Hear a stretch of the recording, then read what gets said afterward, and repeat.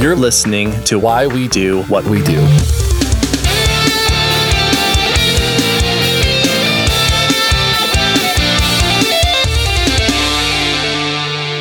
right, welcome to Why We Do What We Do. I'm going to be your hungry and impatient host, Abraham. And I'm going to be your fluffy and sweet host, Shane.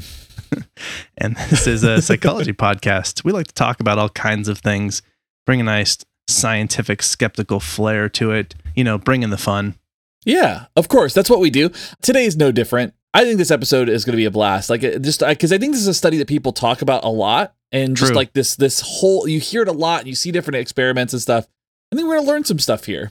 And the thing that we're learning about specifically is we are talking about this delayed gratification thing. Mm-hmm. And this starts with a 1970s paper called Attention and Delayed Gratification by Walter Mischel and Ebb B. Ebbison, possibly the world record holder for longest name with fewest different letters used.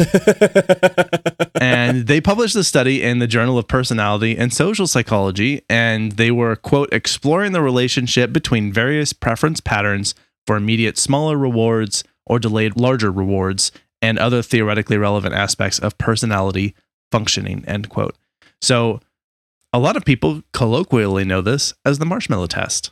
Yeah, and so you've probably seen versions of this where kids are sitting at a table and they're asked to do something or do nothing and just wait while these marshmallows sit in front of them and all that stuff. You've probably seen different examples of that. There's a really great magician that did a cool trick with this. I can't remember what his name was, but he did this really neat trick around this particular study.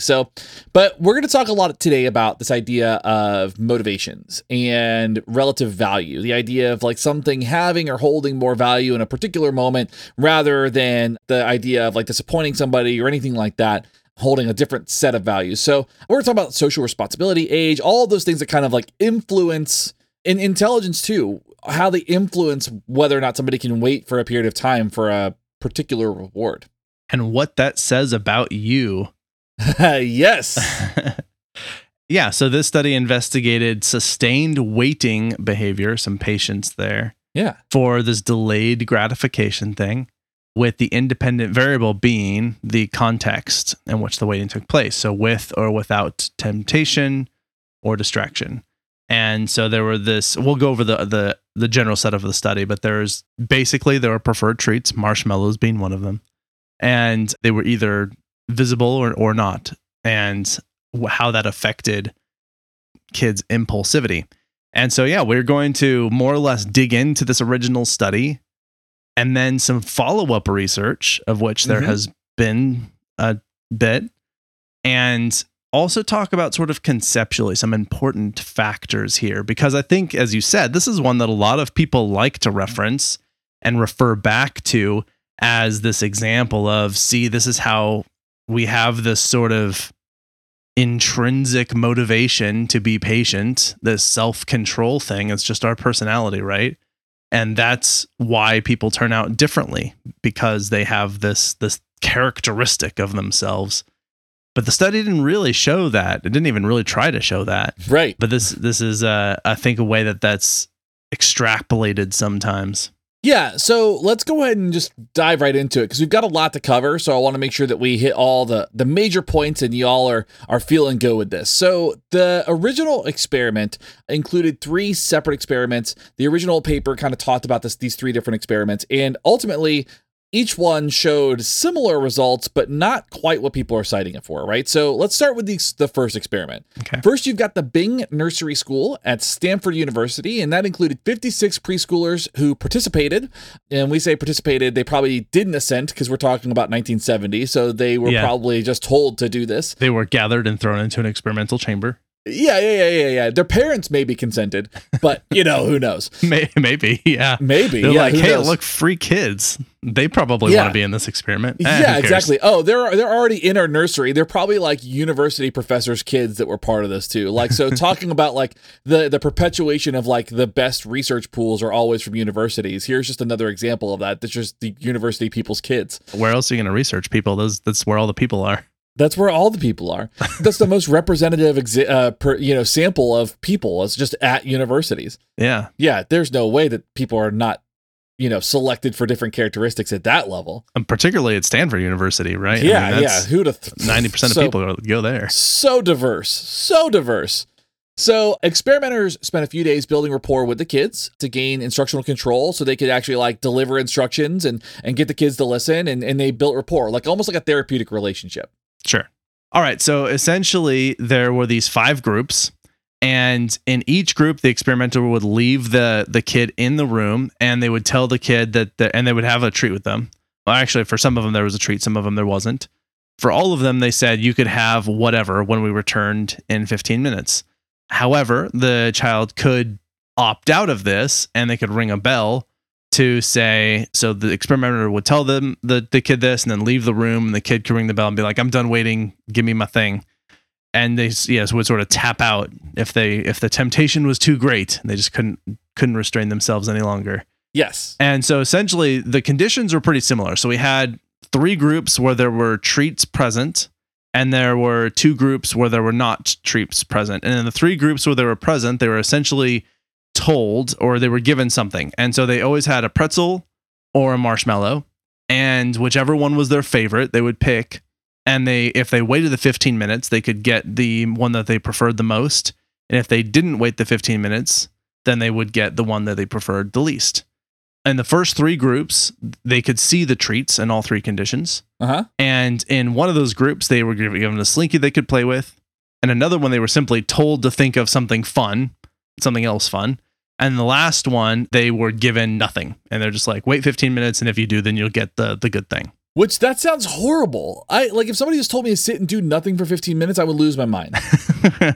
Mind implodes. That's it. I can't do it. So in the other 2 conditions that the treat was not readily available, there were no treats in view. They were considered a distraction versus no entertainment type of condition. So they were not given choice or presentation of edibles. What was done instead was they were allowed to play with toys with experimenters after waiting for 15 minutes or after signaling. So they were allowed to play with the experimenters or not, essentially is what that came down to. And so there were 2 conditions that looked like this. One was they were allowed to play with the people. The other one was told that they didn't have a competing activity, right? So the first one, they're told they can play. There's a competing activity of a slinky. If they wait, they have permission to play. The second one is they're told to think about something fun.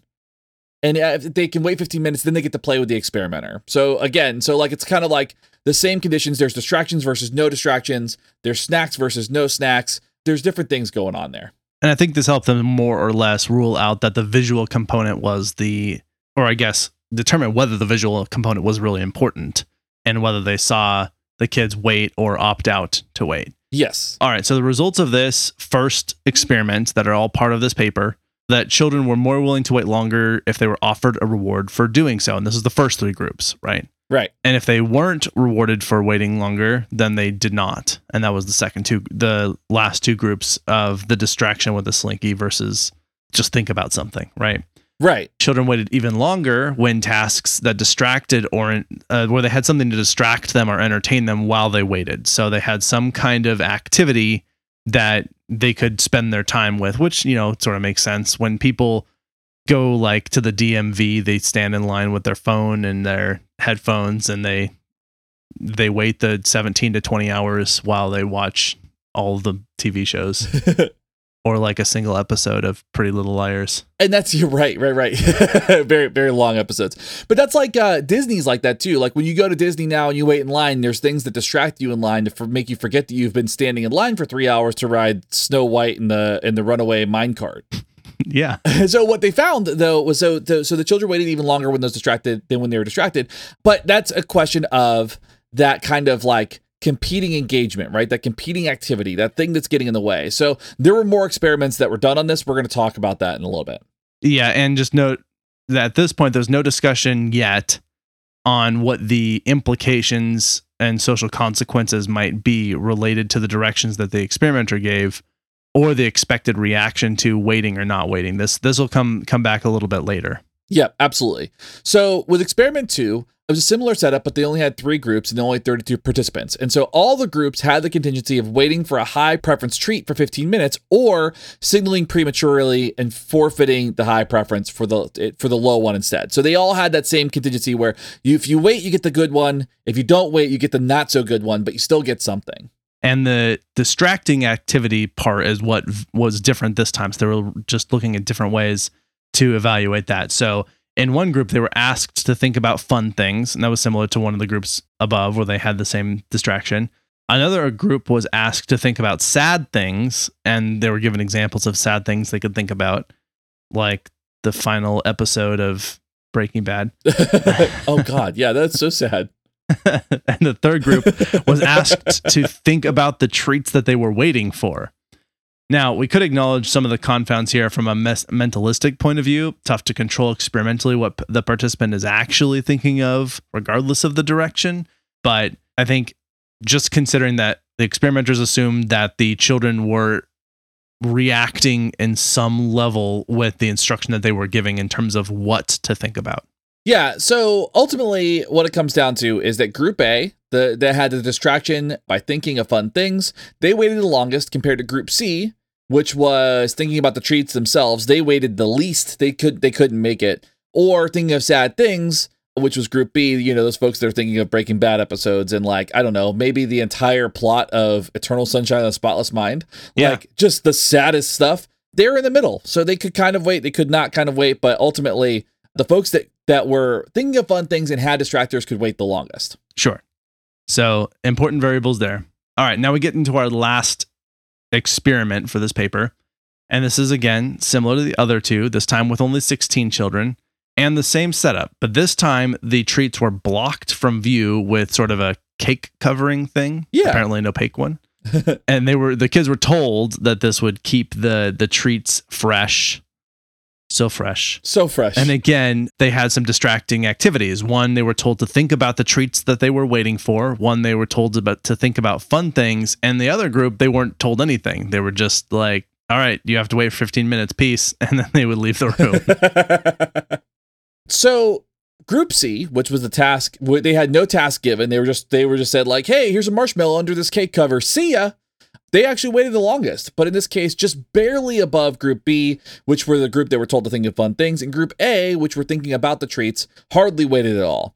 It's interesting that removing the treats from view makes thinking about them less, there's less of an impact on waiting. Even when they were out of view, they were still kind of I can't tolerate this. I need these things. That's right. Just thinking of, when you're waiting for the release of something like a video game or something that's going to come out, it's every second of the day, you're just one more second closer to the release. Well, it's like Disney Plus, right now, what they're doing with the Premier Access stuff. It's you could watch Black Widow now for this much money. It's true. You could go see it in the theaters for this much money, or you can wait 30 days and get it for free. And it's everybody's no. Yeah. We got to go. I won't wait. Take my money. I can't wait 30 days. Take my money now. I've worked several hours for this thing. Disney says, okay. So, he says, okay. And it was still, it was a fun jaunt through Black Widow's story. So, yeah. All right. So for the final sort of wrap up on this here, the successful delay of gratification or self-control was dependent upon what they referred to as this cognitive avoidance or suppression of expected treats during the waiting period, which is to say, distraction. Yeah. So they were more successfully able to wait if they were distracted. Really, waiting was most successful when there was trust in the experimenters established, the contingency they set up, especially when there was a high preference treat. Okay. So there was more trust in waiting was more successful when they said, if you wait, you will get this. Do some things instead. When attention was shifted away from the treats, if they were thinking of fun things or even thinking about sad things was better than thinking of the treats themselves. And the children were occupied with seemingly what are described as competing activities or things that you could do instead, such as toys or unrelated thoughts. So that's when waiting was the most successful. Now, critical evaluations, and there are a lot. There were some from simplepsychology.org. They expressed concern over the sample size, the demographics of the sample population, which is an issue that we raised when we started talking about this. Right. And the caveat of not including a condition in which participants could have the less preferred option immediately versus the high preferred one later. All of the studies have involved signaling first or giving up, as opposed to just potentially getting it. Yeah. So at the end of the day, this study shows a couple things, right? Children waited less time when both treats were present and longer when neither treat was present. The delay required, quote, suppressing rather than enhancing attention to expected rewards, end quote, or like engaging in intermediate behavior that competed with the tempting stimuli. So essentially what they were doing was they were engaging in something else that was getting in the way. Like we can kind of figure that out. Like a kid stared at a mirror, covered their eyes, talked or sang, anything to not look at the marshmallows and pretzels. And you've probably seen videos of kids doing that. Like those are the experiments that I've seen where it's there. The kids are like doing stuff, they're making faces, they're doing all kinds of goofy things in the time, and then like all of a sudden they're like, oh, this marshmallow looks so good, and they can't handle it, right? Right. So essentially that's what the result was, but the implication here was that some kids had better stress tolerance, and that higher SAT scores more than a decade later could come out of this, right? So we're going to talk about those SAT scores in a little bit, but there's some pretty interesting things that came out of this study. Yeah, so just as you were saying, one of the big things that they're pointing to is when they didn't give them something else to do, the kids would distract themselves. They were essentially showing a level of self-control by regulating their own behavior by trying to remove temptation in some way. Right. And that they more or less implied that, okay, these are kids who have good strategies for dealing with stressful things in life, for managing their own behavior, for regulating their temptations. So that's sort of what they were implying by this. And this then got codified into the psychology textbooks of yore for the next several decades of, look, we have definitively shown like why people do what they do because of marshmallows. Yes. Which, I mean, great. That's awesome. No more science needed. We got to figure it out. Yeah. But as a value that we hold on our show, we like to reiterate, a single study is not consensus. Right. So replications are necessary. Also, I want to be clear, I don't think the authors were necessarily making that claim. I think a lot of the subsequent authors that put this in their papers were making that stand for them. But yeah, we are a fan of tearing things apart and seeing what's underneath, who's behind the curtain. Yes. What's really going on. Well, and also like it's so easy to set up situations where you could interpret the data in a few different ways based on your experimental setup. But all you have to do is change that one little thing, and all of a sudden you have a drastically different outcome. So yeah, it falls apart. Yeah. On that, let's talk about some other longitudinal studies that happened. Yes. So in 1990, in that year that I was 4, and also a great year for Ninja Turtles, a study was done by Michel and his graduate students while at Columbia. And they sent surveys out to 450 of over the 600 original participants in the early studies. And these former preschooler participants were now teenagers taking the SATs. So now they're all grown up.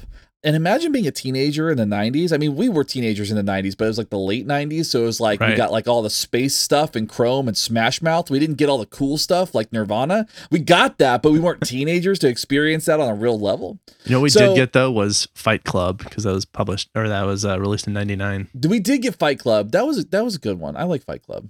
Apparently, there's a whole controversy with like Brad Pitt and Edward Norton and Rosie O'Donnell because Rosie O'Donnell spoiled it for everybody. I don't remember that happening, but I guess that was the thing dead the whole time. So the researchers wanted to see if their behavior, the original participants in that delayed gratification in those experiments, held any predictive value on determining their SAT outcomes, among other factors. So now they're saying, does the delay in gratification and their success in that have any sort of prediction about whether or not they will do well on their SATs? All right. Now, the average amount of time that children spent waiting from the scores that parents reported from the SAT, they were not statistically significant from the ones who chose not to disclose that information. So essentially, the children of hyper-compliant sheeple didn't perform any different than those of tinfoil big state conspiracy nut jobs. Yeah. Interesting. So, I mean, future directions of this may determine the likelihood of preschool behavior on joining Antifa or QAnon, but we're still in the IRB phase on this. We're designing the study. We don't really have that information yet, but once we do, we'll share it with y'all. Yeah, we'll let you know how it shakes out on the other end. So essentially what this comes down to, though, is that for those preschoolers that had no cognitive task or competing activity. So no distractions, none had been suggested, and the treats remained in sight. So they were told that they could just wait and that the treat was in sight. They actually correlated well and significantly with later SAT scores. So the correlations for those kids that could wait without distractions while it was in sight in their SAT scores, there was better correlation than anyone else. At least without the presented distractions. They may have distracted themselves, but yeah, as you're saying, that essentially what this is suggesting that those who engaged in some form of self-control in one way or another, whatever that might be, whatever that might look like, their SAT scores were better later. Again, it's because they're better at controlling their own behavior, about regulating their impulses. At least that's what that's being suggested here. We're not actually the argument. That. Yeah, that's the argument that's being made here. Yes. All right, now we have another 10 years later. We're moving into the 2000s. I don't recall good movies coming out in the 2000s. I think maybe not a hot year for movies. Yeah, maybe not a hot year for movies. I mean, I feel like there's a lot of disaster movies around then, like maybe like The Day After Tomorrow and stuff like that, because I feel like the Y2K buzz was going around. Matrix was around that time. Was it? Like one of them. Maybe you're right. Okay. I feel like Matrix was 99 as well. I could be wrong. I don't know. There's a lot of chrome, and a lot of lip gloss at that time. Like I was watching something that's like when somebody was talking about like late 90s, early 2000s fashion, it was like everybody wore belts that didn't need them. I don't know what you're talking about. Like you just wore a belt over your dress. Like, I mean, I always wore a belt, but like other people would wear them like, and there was no belt loops. It's a whole thing apparently. I remember there being those really big baggy jeans around this time, Jinko jeans. Yeah, I was gonna say, please refer to them by their proper name, Jinkos. Thank you. I had a pair called Pipelines. Thank you. Nice. And they just fit me like normal jeans because I was a f***ing monster when I was a kid. And your legs were pipes, so they were lines for those pipes. Yeah. Okay, so we were talking about this 2000 study. The authors here, Özlem Ayduk, maybe? They were also at Columbia. They set out to determine correlations between these preschoolers' delayed gratification, impulse control sort of behavior, and their later self-worth, self-esteem, and ability to cope with stress. So to see, is the relation between your delayed gratification and your overall sort of mental health well-being with respect to your self-worth and your stress coping, that sort of thing. And to do this, they mailed out questionnaires to these now adult participants or their parents, if they're available, to try and evaluate and measure their state in the above domains that I just mentioned. Mm-hmm. Again, this is self-reporting, so take it with a bit of a grain of salt, but they were trying to get some kind of measure just to see what they reported. Yeah, and so the results were that the positive functioning composite from self-ratings or parent ratings were positively correlated with the delay to gratification scores. So essentially what that says is the preschoolers who had better weighting behavior tended to have better self-esteem, better self-worth, better ability to cope with stress during adulthood than the other lower weighting behavior peers. So essentially, if you can weight better, you feel better about yourself, you find that you have better abilities to cope with stresses and all the stuff. Now, one thing that I think about this real quick. So that's what this study determined. Again, survey, self-report and all that. But could you imagine like every 10 years, like you're waiting for a survey to show up at your house because some guy told you couldn't have marshmallows for 15 minutes? Like imagine that life. You're like 60 years old. Like you have lived life. Like, so like in 1970, you're probably like 5, right? Something like that. So that this person would be my mom's age. Okay. So imagine my mom, Peanut, just receiving a survey every few years, like every decade, where she's like, I got to do this thing again. Now they're asking me about like my performance in motorsports related to my weighting and gratification. Like, what is going on here? I would love to meet those people and get that data. I want that data from those people. What is your thought about receiving this survey at random? Right. Not even just about like what's your overall level of self-control now, but how do you feel about the fact that we hunted you down to continue to bother you about this? I want to know. Yeah. It feels good, right? Yeah, right. Are you really happy that we still haven't given you that marshmallow? Because there's a kid that only got the pretzel. Like, think about this for a second. There's somebody in that array that didn't get the marshmallow. They only got the pretzel. That's right. So, like, when you're thinking, like, that kid's got this Stanford University, Columbia University. I just want that would be my thing. It's like, I will do this, but you need to give me a marshmallow. To this day, they just hate pretzels so much. Right? Won't touch them. Pretzel phobia. There's somebody that has a plot to take down Snyder's pretzels because of this study. Pretzel, the Snyder cut. Okay, so some time goes by. It seems at this point that we're more or less dyed in the wool. We figured it out. marshmallows are the key to everything. People suck at self-control, or else they're really good at it, and that means that they're good at life. But this 2013 study by Tanya Schlam, a doctoral student at University of Wisconsin, investigated the correlation between the original studies and later body mass index, BMI. So you should be looking at this again. We're back to self-control and the fact that they're eating all these marshmallows when they're young, but waiting for them. Yes. Right. That's the big thing. If you think about Will Ferrell's character on The Office when he's yelling at that piece of cake, he's like portion control, and he just grabs a piece of it with his hand and he yells at it. He's like, no. And just throws it in the trash. Throws in the trash. What are you doing, D'Angelo? What a great scene. So unfortunately, chubby little Brucey from Matilda and his huge chocolate cake were not included in this study, or else it would probably be an outlier, I would imagine. Yeah. So, and we cannot ignore the immediate coercive control of Miss Trunchbull, right? Like what an awful teacher. Yeah. An awful name. Awful name too. So in this study, they were able to gather 146 individuals from the original study. So can somebody say attrition? Attrition. Yeah, there we go. And so the results were that there was a correlation of lower BMI with waiting behavior. So if somebody could wait, they had lower BMI. Each additional minute a preschooler waited predicted a 0.2 point reduction in BMI in adulthood. So now you think about this. Now, if I can wait longer, I'm in better shape. I feel better about myself. That's right. Better SAT scores. So there's a lot of assumptions going on here, I think. Like, I feel good about myself and I got good SAT scores and I can't wait for anything. So pretty much all the wealthiest, most successful people in the world, they've just got marshmallows on a little golden pedestal in a glass case at home.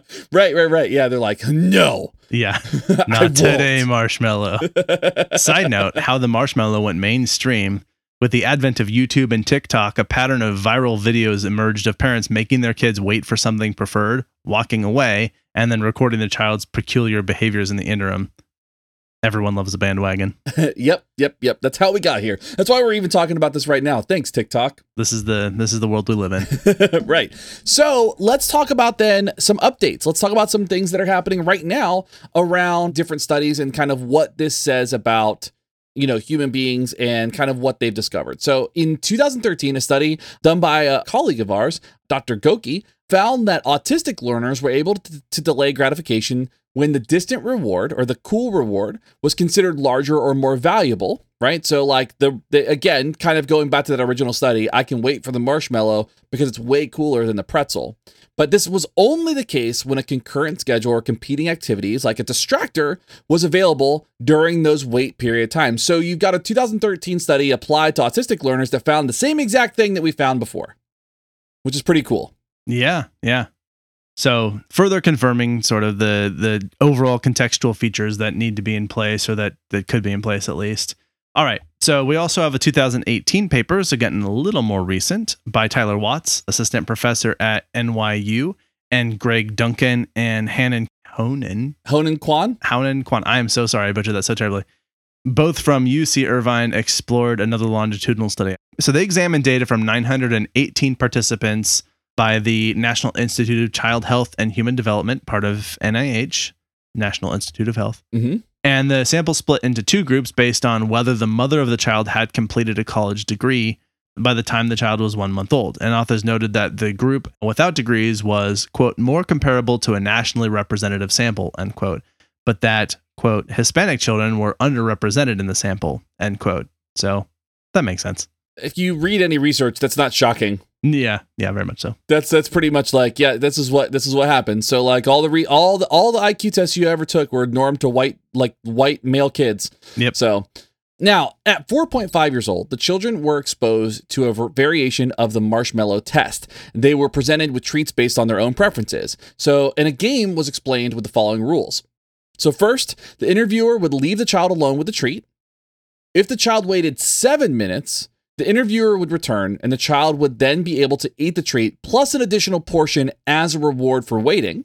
And if the child did not want to wait, they could ring a bell to signal the interviewer to return early, and the child would then be able to eat the treat without an additional portion. And so the delay of gratification recorded how long the kid waited. So they're basically just figuring out how long would you wait. Yeah. And data also measured at grade 1 and age 15 on mathematical problem solving, word recognition, and vocabulary for grade 1, and reading comprehension age 15.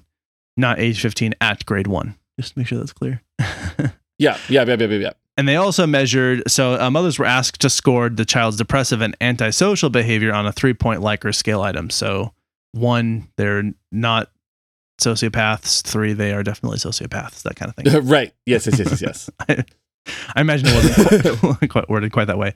And then the controlled variables, they wanted to keep consistent demographic characteristics, for example, gender, race, birth weight, apparently, mother's age at childbirth, kind of makes sense, mother's education level, family income, mother's intelligence score, and then cognitive functioning characteristics and home environment characteristics.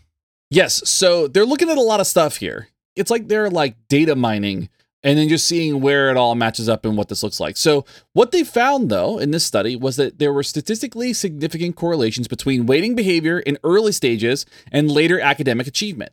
So if you are younger and you can wait better, then you are more likely to have better academic achievement later, but a weaker correlation than the Mischel experiment. So even though it said the same thing, it wasn't quite as strong as those previous experiments, which is the beauty of science, right? Something that we discovered as a truth, or maybe a possible truth, we found out was not quite a truth. And I love that. Exactly. So the significance of the correlations, quote, disappeared after controlling for socioeconomic and cognitive variables, end quote. So essentially saying that the factors that are relevant to these individuals in the context in which they're being raised, when you rule those out, there's no longer difference between wait times. Yeah. Everything sort of is even. So more really the socioeconomic factors are more predictive than anything that might be internal to the child. They also say, quote, no statistically significant associations, even without controlling for confounding variables, end quote, between early waiting behavior and behavior functioning at age 15. So showing that whatever may have been there early was no longer present once the individuals were older. Yeah. So to kind of conclude that one, they provided a comprehensive, complicated, retroactive look at Mischel and his disciple series of studies prior. They basically took all that, tried to replicate it, and allegedly Mischel's data from a non-representative middle-class preschoolers sample was not replicated when the sample was more representative of a wider American population. So that original population simply wasn't enough to get an idea of what's going on. So this original study that's often cited as like the study, people away from marshmallows, wasn't actually representative. And that's really what this comes down to. I mean, yeah. And as pointed out by one of the criticisms early on, there wasn't a very large pool in the various experimental groups that they considered. And all of these studies have had relatively small pools, even the ones that found those factors. And we'll get into more of that. But so some writers ask the question of whether it's more important to teach patients or try and reduce income inequality, and that achievement gaps are not necessarily tied to race, but are more exclusively to more affluent versus, I guess, lower socioeconomic status communities. And Stanford economist Sean Reardon found that, quote, school achievement gap between richest and poorest Americans is twice the size of the achievement gap between Black and white Americans, and it has been growing for decades, end quote. And so, again, just showing that what seems to be going on here more has to do with a class thing than anything else. The essentials carry a lot of determining weight, right? Like good food, quiet neighborhoods, safe homes, less stressed and healthier parents, books, and time to spend with children are all likely different potent factors that are going to influence whether or not somebody can delay gratification. Because, I mean, think of it like this. If I'm always getting my needs met, then there's never going to be a time where I'm tempted to try to get my needs met quicker. True. And that's ultimately what it is. It's like, that's like me just like kind of like armchair psychology doing that. But like you see that study, that type of situation replicated multiple times. I mean, I tell people all the time, like if you go read How to Be an Anti-Racist, they specifically talk about this socioeconomic gap and how that is the academic achievement gap, not race, not gender, not any of those things. It absolutely comes down to whether or not the environment in which you operate and you live and your needs being met allows you to be able to attend to the relevant stimuli that are in that academic environment. Yes. All right, perfect. So let's go through a couple more of these studies. I think we've got a bit more to wrap up on this. So from the simplepsychology.org website, there were some alternative theories on predictors of waiting behavior, and some of them we've already described, but they talk about this trust issue, the trust in the person who is granting the reward. The children who have an established trust with the experimenter, it makes a really big difference. So in the 2013 follow-up study, tricked one group of kids by not following through on the rule that they set after waiting. And as expected, those children who had been duped were less likely to trust the experimenter next time and less likely to wait, because they're like, well, you told me that if I wait, then I get this thing, but then I don't get the thing. And so all they had to do is tell them, like, well, you'll get into heaven if you wait. And then they were willing to wait. There's a little subtle, yes, nice little subtle dig there. I see what you did there. Yeah, but I mean, that makes sense, right? Like if you set a false rule and you don't follow through on it, then why am I going to trust that rule again? Like that makes perfect sense, right? Right. Yeah, we're products of our environment, and this just echoes the recent, very large, relevant conversation about the socioeconomic factors and behavior. Right. So another kind of alternative theory is the idea of knowledge of time to reward. So like basically when we talk about the idea of like how do they know when that reward is coming, right? So explaining the contingency, including exactly how long they're going to wait, it was an indicator for better waiting behavior. So if you just say you need to wait, they're going to have a harder time waiting. But if you say you're going to wait for 15 minutes, here's a timer, that's a little bit easier to kind of like possibly get through that. Yes. Which is different than when you're like at the gym holding a plank position and you don't want to know how long it's been because it feels like it's been 10 minutes and it's only been 3 seconds. Yes, that's absolutely accurate. So the probability of the expected reward materializing is important, which is to say that the likelihood, this comes back to the trust issue, but the likelihood that you're actually going to get the reward, whatever that reward might be, is also an important variable. So making these realistic versus unrealistic goals, similar to sort of weight loss, like, oh, I'm going to lose 100 pounds by this end of this month. Like, nope, don't set your sights on that, because you're going to be disappointed, and then you're going to go right back to the thing that you were doing that didn't work before. Yep, absolutely.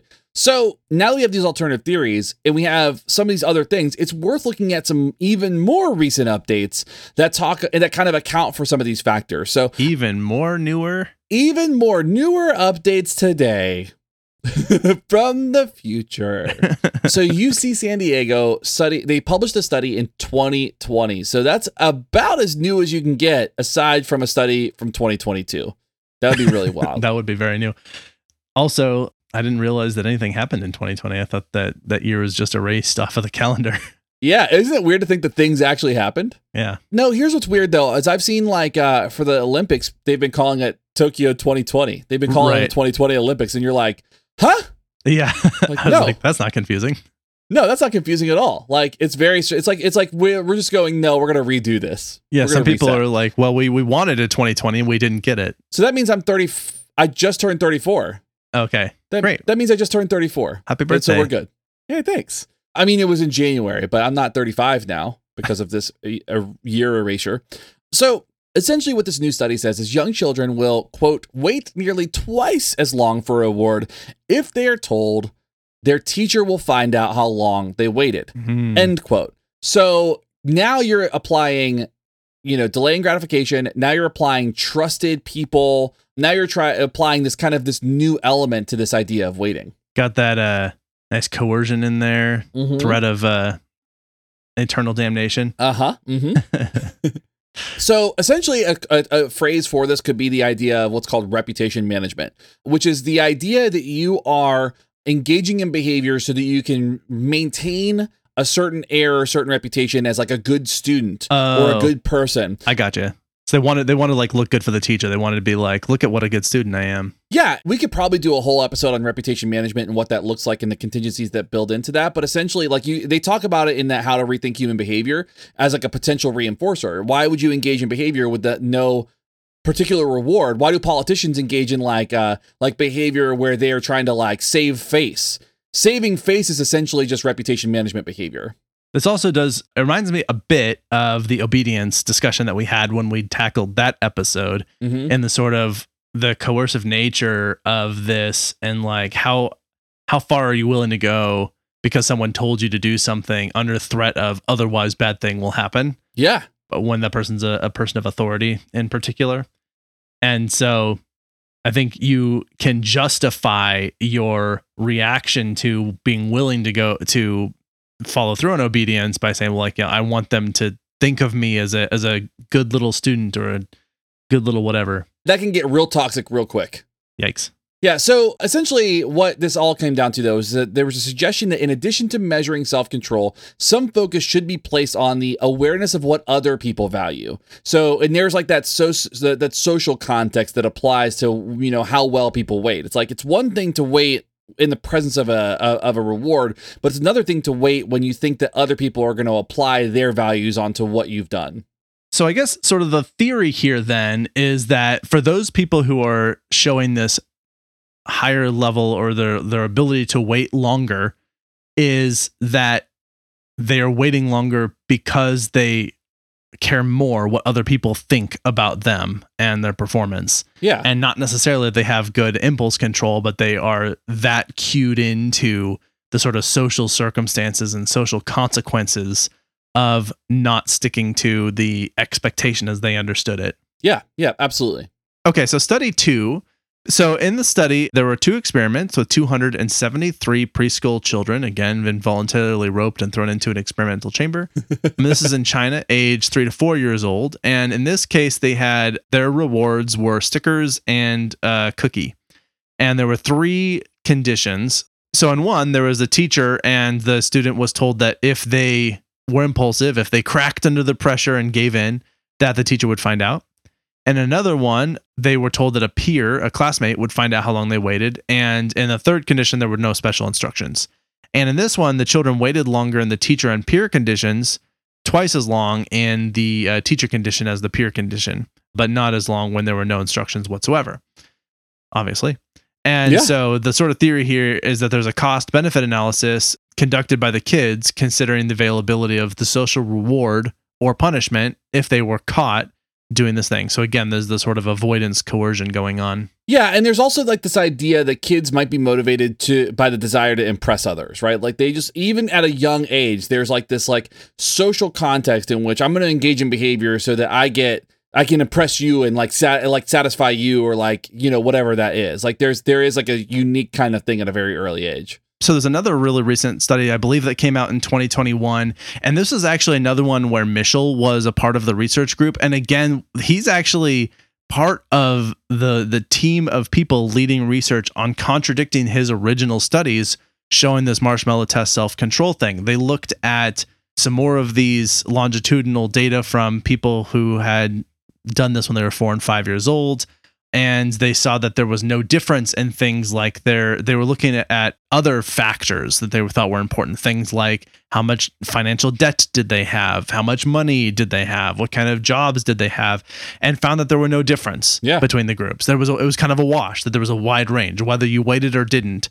He actually specifically pointed out, unfortunately, it seems that he died in 2018 of complications from cancer.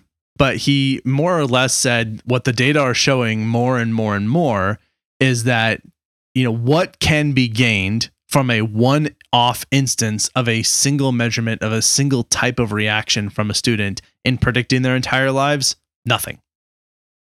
Like, what are the circumstances in that one, or very little is that what he actually says, but what are the circumstances in that moment for that kid? And as a culmination of all of their history up to that point, all 4 or 5 years of it, is like, that doesn't speak to what are all the other experiences and contexts they're going to have the next time that they have to make that choice. Right. And oftentimes when we make a wrong choice, that's a really good learning opportunity that in the future, we're now going to make a different choice because when we were young, acted impulsively, learned that often had adverse consequences. And then next time we were much more hesitant and we were able to contact the experience of when I just did the thing I wanted to do, stuff that I don't like happens. Right. And so then it could actually be the case that there's people who waited, they never contacted that. And so as they get older, they're like, I've been awfully patient and waiting my whole life. Maybe it's time to just like get impulsive with stuff. And then they just dive in head first.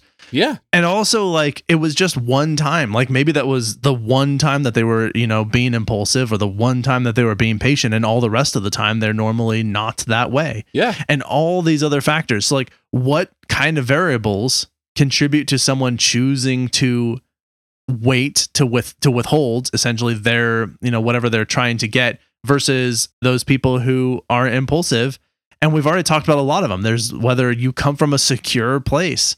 If you're like in a situation where most of your life you take whatever you can get whenever you can get it, you're probably not going to wait just because some person in a white lab coat said, well, you wait longer, then you get this bigger one. You're like, I still get a pretzel. I'm going to take it. Right. Like, Exactly. You know, I'm going to hedge my bets here. I'd rather have something than nothing. And I don't know if I can trust you. Right. The other things too are just sort of like, well, I have to deal with stuff like this all the time. Like, I'm going to just take the thing that's immediately available and I'm not going to play any games. Like, just leave me out of your schemes. I'm going to get this thing. Let's call it a day.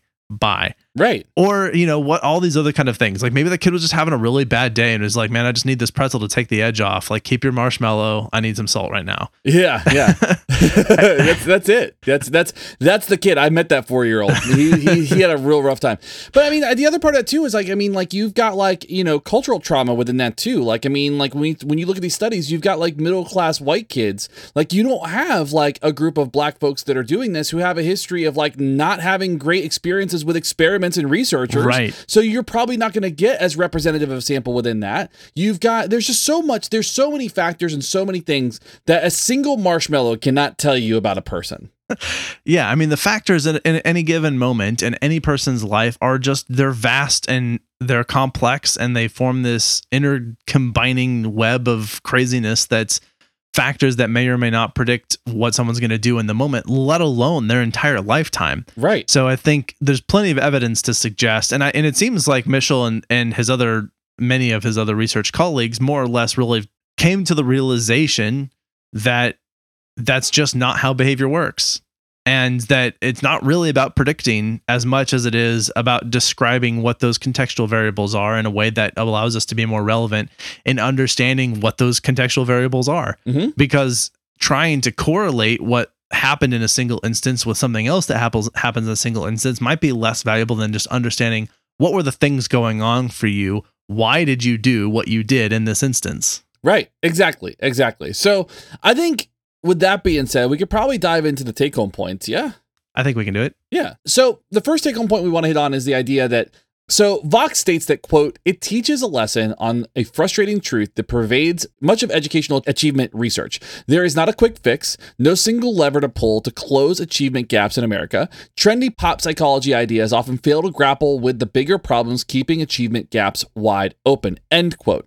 And this idea of this pursuit of a one-size-fits-all key to success, it just doesn't exist. There are larger pervasive contextual issues that contribute to academic achievement, that contribute to delays and gratification, that contribute to values and rewards, and teaching a delayed gratification to kindergartners as a way to breed success will likely be another hope and pray type of situation that won't attend to those unique variables that contribute to whether or not somebody can actually wait, whether or not they will actually be able to succeed on their SATs or be able to have good self-worth in those different spaces. That's a good take-home point. I thought so. Another is that, you know, the strong belief in predictive value of delayed gratification was the result of these early experiments not doing enough to caution against taking results too seriously, to believing in them too strongly, to applying them too broadly.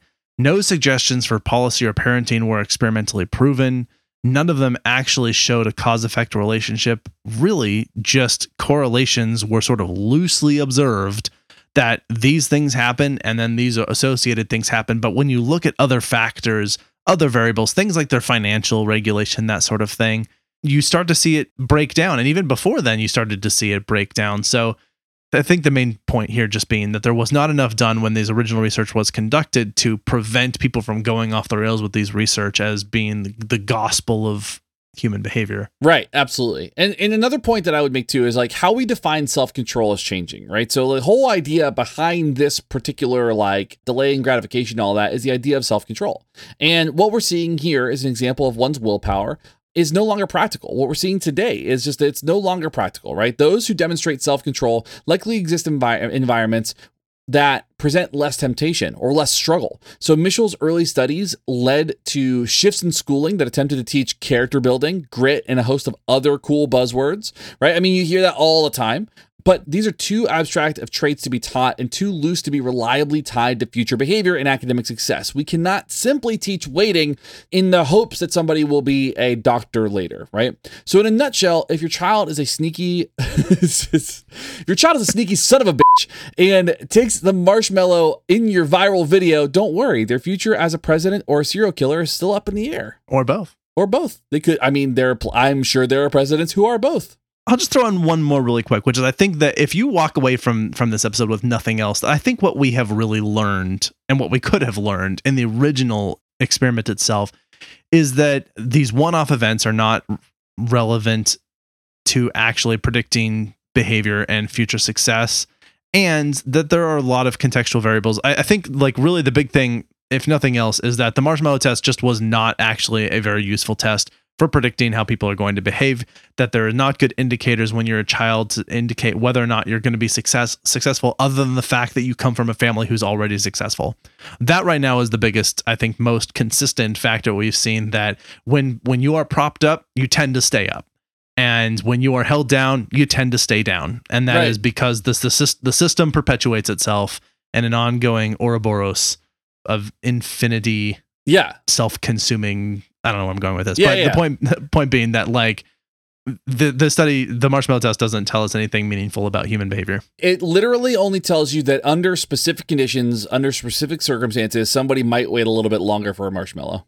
There you go. That's what we learned. That's literally what that study told us. Yep. So, all right, we have some bonus recommendations. Yes.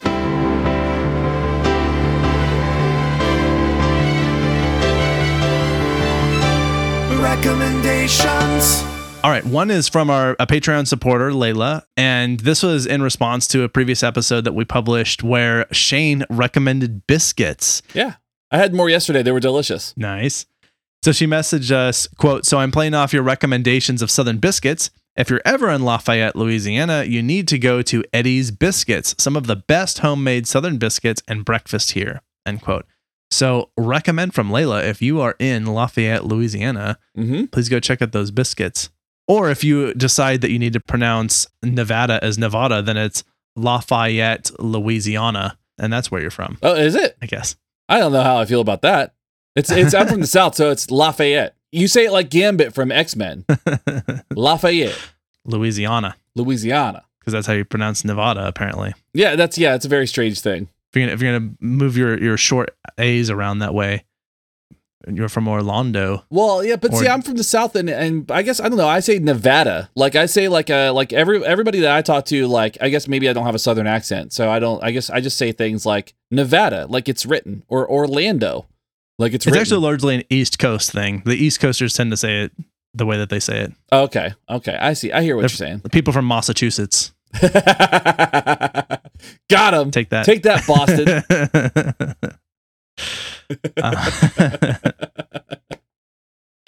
All right, and then also one of our writers and team members, Selena, recommended the Jane Goodall exhibit. So if you're in a city and the Jane Goodall exhibit comes to a museum near you, that you should go see that. She was raving about this in one of our meetings about how wonderful it was. So I decided to throw that in as a bonus recommend as well. I like it. Okay, so with those, I'm going to give my recommendation first today. Do it. And then Abraham will give his. So mine is a comic book series called Fables. I am always interested in like retelling of stories. Like I always found like one of my favorite movies is Oh Brother, Where Art Thou? Because it's a retelling of Homer's Odyssey. Like I just think it's like just really cool stuff. So Fables is essentially a retelling of, it takes characters that you know, like the Big Bad Wolf, Snow White, Little Jack Horner, and all those, Prince Charming, and puts them into modern times. Essentially, all of their storybook lands have been decimated by somebody called the Adversary, which when you find out who the Adversary is, it's one of my favorite things ever, because it's like it's so great that it's this person. But essentially, all their lands have been ravaged, and they have to move to New York. Is it David Attenborough? Could you imagine? He's like, he's been doing all the planet Earth things, and he's like, surprise, I'm taking over your habitats. So they moved to New York City in like a little borough called Fabletown, and it's like protected by magic, so nobody knows they exist. But like the Big Bad Wolf is the sheriff.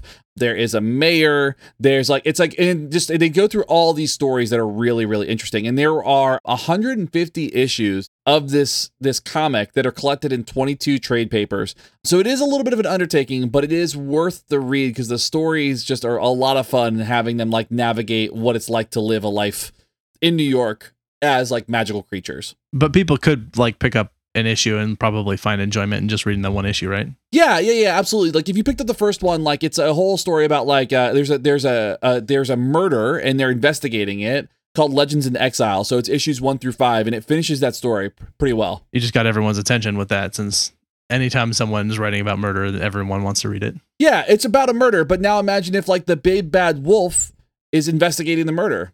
There you go. Cool.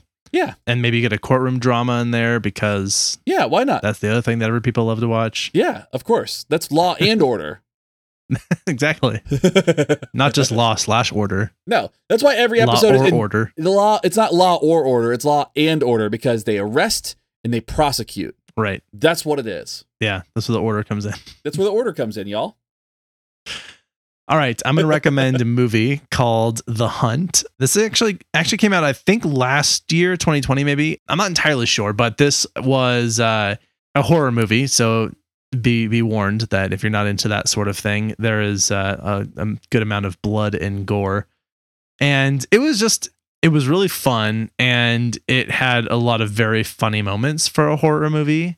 And I think that it is a movie with a message sort of that is both sides of the political spectrum have their problems. That makes sense. We'll leave it at that. Yeah. But it was just a very fun movie, and I had a lot of fun with it, so I recommend that one.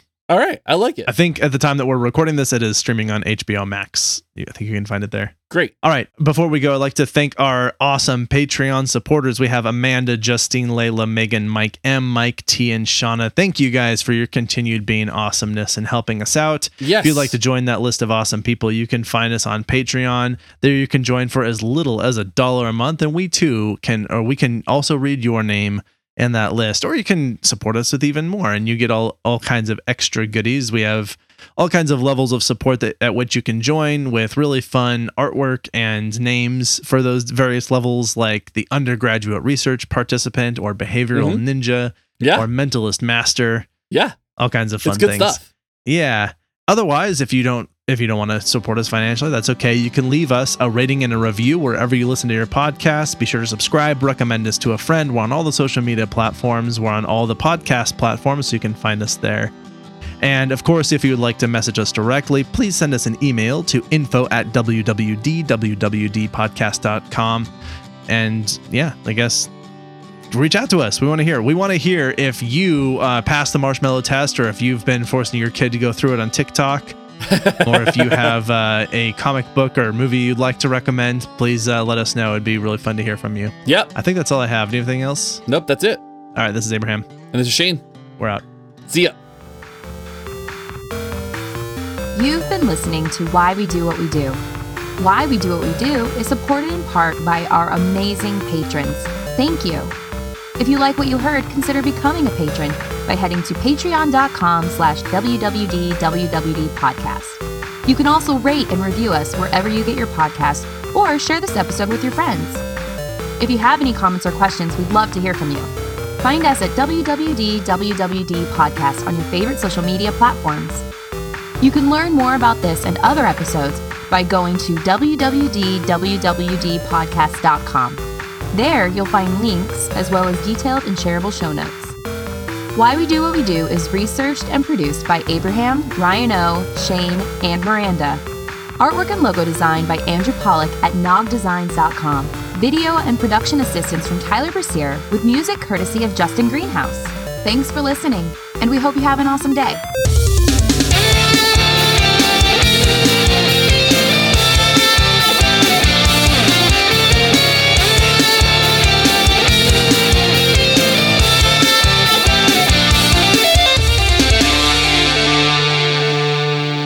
There's a power lines running by my house, and I noticed that some of the robot birds are on the power line charging.